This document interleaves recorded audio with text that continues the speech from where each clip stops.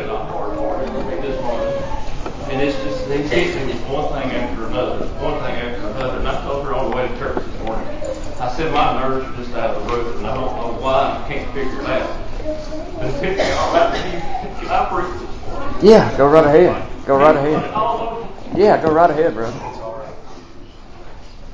And I can't ask my kids to follow God, and I can't stand up and tell people to follow God when I can't stand up and do it myself. Well, this is the last thing I want to do this morning, but I know I heard Brother Ethan say the other night, when you ask God for something, be careful what you ask Him for. And I've begged Him all week to give me something to do, because I just felt cold as a cucumber, and I needed something to do. And He gave it to me this morning. But and it's very, very simple scripture. But I'm going to be in Genesis chapter 1 is where I'm going to start, and I'm not even going to read. But I've had 5 facts on my heart, and these are 5 facts, and I promise you they will never be faltered. And my number 1 fact is there is a God, and He is real. And that has just run all over me for the last 2 weeks. I used that a couple of weeks ago at a church, and he wasn't letting me be satisfied with it. But in the beginning, God created the heavens and the earth.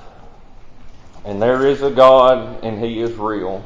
And if that right there is not enough fact for you, I can't give you nothing else. But I'm going to go to chapter 2. Thus the heavens and the earth were finished, and all the host of them. And on the 7th day God had ended His work, which He had made, and He had rested on the 7th day, and from all His work which He had made. And God blessed the 7th day, and sanctified it, because that in it He had rested from all His work which God created and made. And I feel like that 7th day, God sanctified it. And we've started coming to church because it's become a habit. We started coming to church just because it's what we think we need to do. And we forgot that today is a sanctified day. God set this day aside for a special day for us to come before and for us to worship Him and raise His name. But I'm going to go down to the 3rd chapter now. And this, sinner friends, I just want you to listen. The sin began a long time ago. And it's just the messages I've heard all week this week. It's just one thing after another. And He put this on my heart this morning, and I've just about exploded. But the devil, he makes things look real good, don't he? He can make them look real good, real easy. And on Sunday mornings, there's a whole lot of things we could be doing besides getting up and coming to church, ain't it? Because I'm just telling you, there's a couple nights this week, if it hadn't been for my wife, I probably wouldn't have been here. And that's a sad fact, but it's just a fact. And I know God works mysterious ways, and He sends people into your life to do things. And I know for a fact He sent me mine, because I don't know of anybody else that I've ever been around that could have put up with me after I told my calling to preach. But at the beginning of chapter 3, it says, Now the serpent was more subtle than any beast of the field which the Lord hath made. And he said unto the woman, Yea, hath God said, Ye shall not eat of every tree of the garden. And the woman said unto the serpent, We may eat of the fruit of the trees of the garden, but of the fruit of the tree which is in the midst of the garden, God hath said, Ye shall not eat of it, neither shall ye touch it, lest ye die.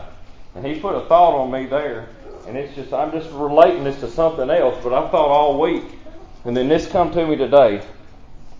Sinner friends, before you're lost, you start getting a little older, you start out real young, and you're covered under what's called the atoning blood. And when you get a little older, and you start coming to church, and you really start paying attention, you start getting a little bit of that fruit. And once you got a little taste of that fruit, and you realize you're lost, and there's no other way that you're not going to be lost until you turn it to God and you get it right. But the serpent has a certain way that he makes the zeal of things. He has a certain zeal about him. He makes these things look so good. And if there's somebody here today that's think you've got it, pray about it right now. I don't know why you're waiting, because right now is the time. Like over in Romans it says, now is not the time of sleep, now is high time. Right now is the time. But it's just like here. God told them, don't eat of the fruit. That tree is bad. Don't eat of it, because when you eat of it, you shall surely die. And he wasn't talking about a physical death, but that's where they became separated. But if you've been saved or you don't know, because I can tell you right now, when I told my calling to preach, the devil moved in immediately.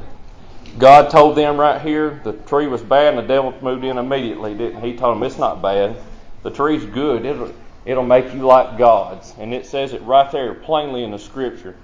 But he can move in just as quick as God moves on the scene. The devil's there to turn around and say, no, that's not what he meant.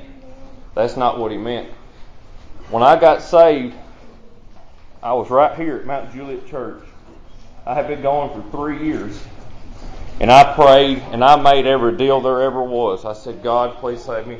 Take my mama, take my daddy, take this, take that. If you'll do this, I'll do it if you'll just save me. I'll do this if you just save me. I'll do whatever you want me to do if you'll just save me. But the moment that I got it, I got to a point where I said, I don't know what else to do. I don't know what else.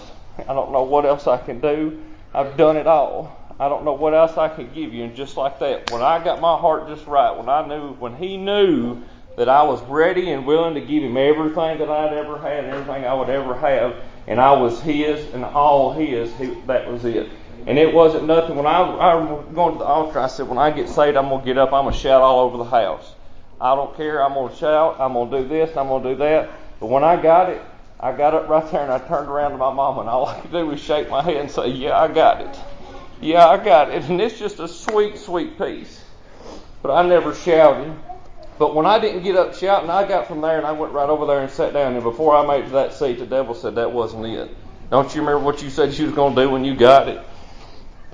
And lost friends, I just want you to know, lost and saved alike. If God gives you something to do, trust me, I sat right there since we started singing this morning and said, no, that's not what he's wanting me to do. I know it's not what he's wanting me to do. But if I'd left here today and hadn't come up here, I don't know how the rest of my day would have went. Because I learned a long time ago when she was pregnant with my son, God called me to preach. I said, God, if you would just please keep her safe, keep a baby healthy, I'll do whatever it takes. And it was right there, almost at my exit in Nashville. He said, carry my word. And I run from that from a long time. I run from it for 3 years before I stood up and did it. But I heard it said last night, if God gives you something to do, if God's called you to preach, preach. If God's called you to sing, sing. If he calls you to stand up and tell your testimony, stand up and tell it. Because I've heard the things of I'm too busy to do this, I can't do that, I ain't got time to go do this. Well, let me just tell you something. If you're too busy to do God's work, just remember that God can take everything you've ever had, and he can take it just like that. Because there's not a thing on this earth that we've got since our eyes have opened into this world that we've deserved it. We'll never deserve none of it. And for a man to stand up on a cross and give everything he's ever had for you and I, you can't tell me you don't have time to stand up and say, thank you, Lord, today. Because we think today's a hard day. I'm having a bad day. If you woke up this morning and took a breath, your blessings have already begun.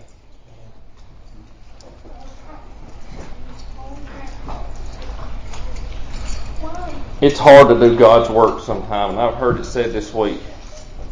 And I fail God on a daily basis. He's asked me to do this, and I've kind of turned away from it. But eventually I'll do them. But I heard it said this week that working in God's house, this is an easy place to do God's work. And I've even used it before. I remember when I was little, we used to come in the house, Mama used to make me take my shoes off. Because we've been outside playing, Daddy's been outside working. But when you get up and get ready to leave the church today, don't take your work boots off. Leave them on and take them out in the world and use them today. That's all God's got on him. But if I didn't come up here and do it, he'd have tore me all to pieces today. I know it wasn't much, but I thank you for letting me stand.